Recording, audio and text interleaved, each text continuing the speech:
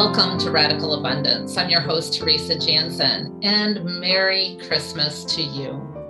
Today, I wanted to share with you the Christmas story, and I'll be reading excerpts from the book of Luke and the Gospel of Matthew. I'm going to read from my new Bible that I just bought myself for Christmas. This is the New Living Translation. And if you stick around until the end, I'll tell you why I chose the New Living Translation for my new Bible. But for now, let's read the Christmas story. I was also thinking, before we get started, I wanted to say thank you to everyone who has liked and subscribed to my channel. And if you want to give any creative person a gift for Christmas, consider liking and subscribing to their social media outlets. It's such a gift to people and really does help the message spread farther. So thank you to those who have done that. And if you haven't yet, please consider like, subscribe, share, and all of those things. From the book of Luke, beginning in chapter 2. At that time, the Roman Emperor Augustus decreed that a census should be taken throughout the Roman Empire. This was the first census taken when Quirinius was governor of Syria.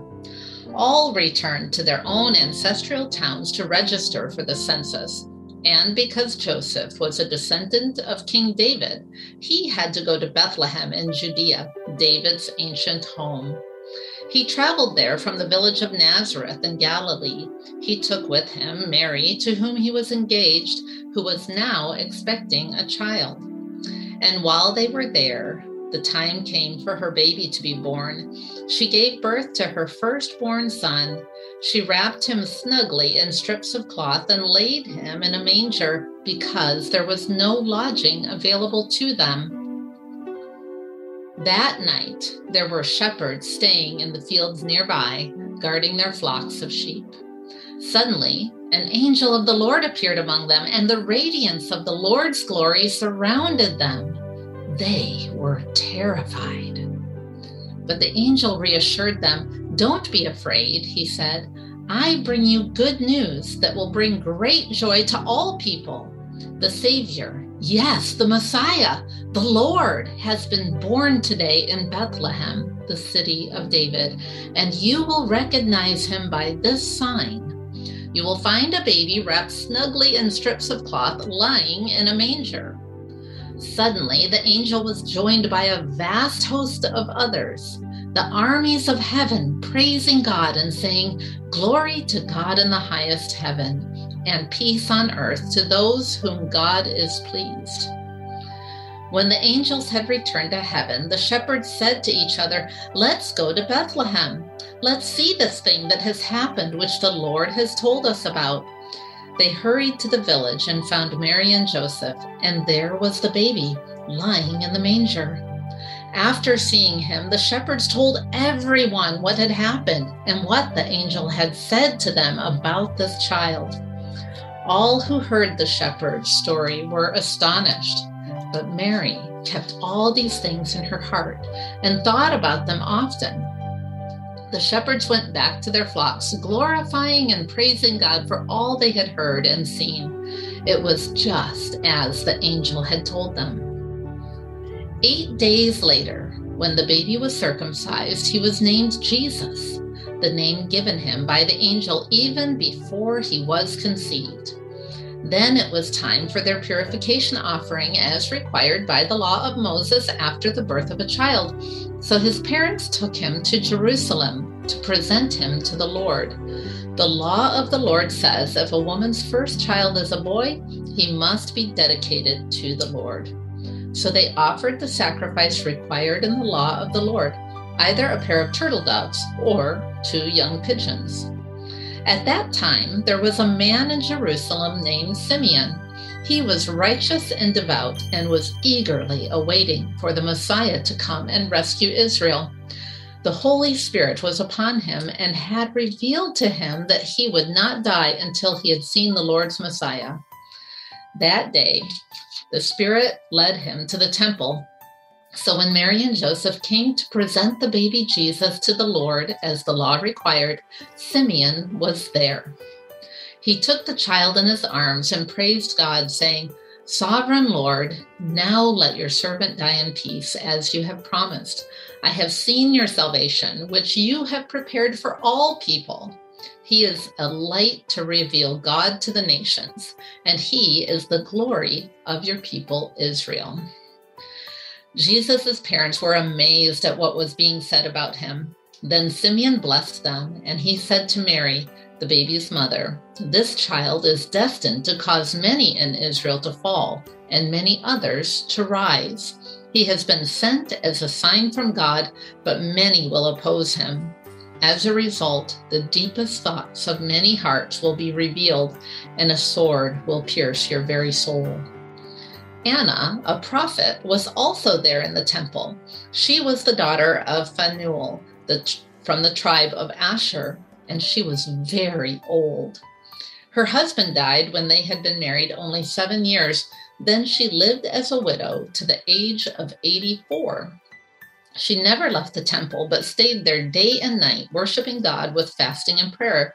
She came along just as Simeon was talking with Mary and Joseph, and she began praising God. She talked about the child to everyone who had been waiting expectantly for God to rescue Jerusalem. When Jesus' parents had fulfilled all the requirements of the law of the Lord, they returned home to Nazareth in Galilee.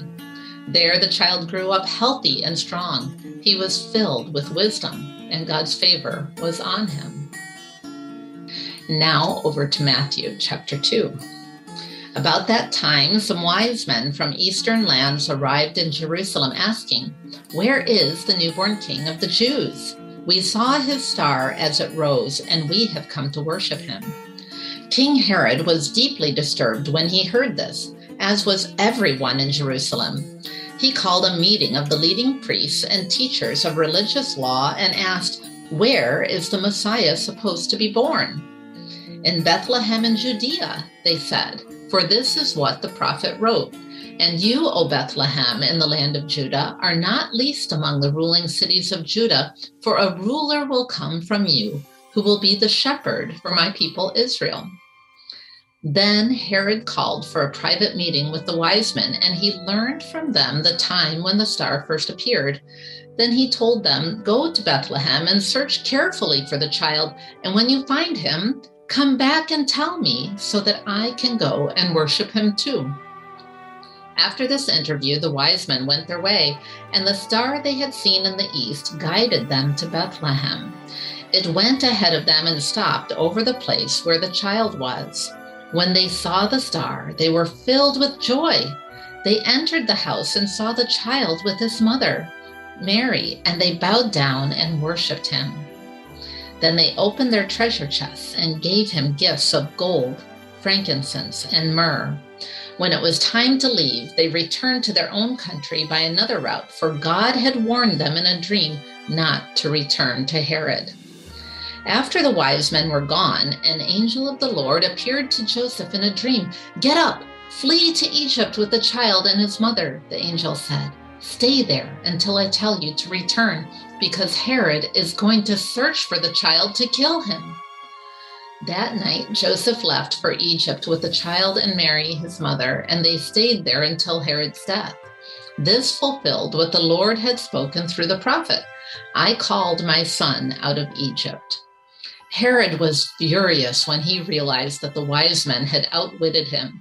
He sent soldiers to kill all the boys in and around Bethlehem who were 2 years old and under, based on the wise men's report of the star's first appearance. Herod's brutal action fulfilled what God had spoken through the prophet Jeremiah. A cry was heard in Ramah, weeping in great mourning. Rachel weeps for her children, refusing to be comforted, for they are dead.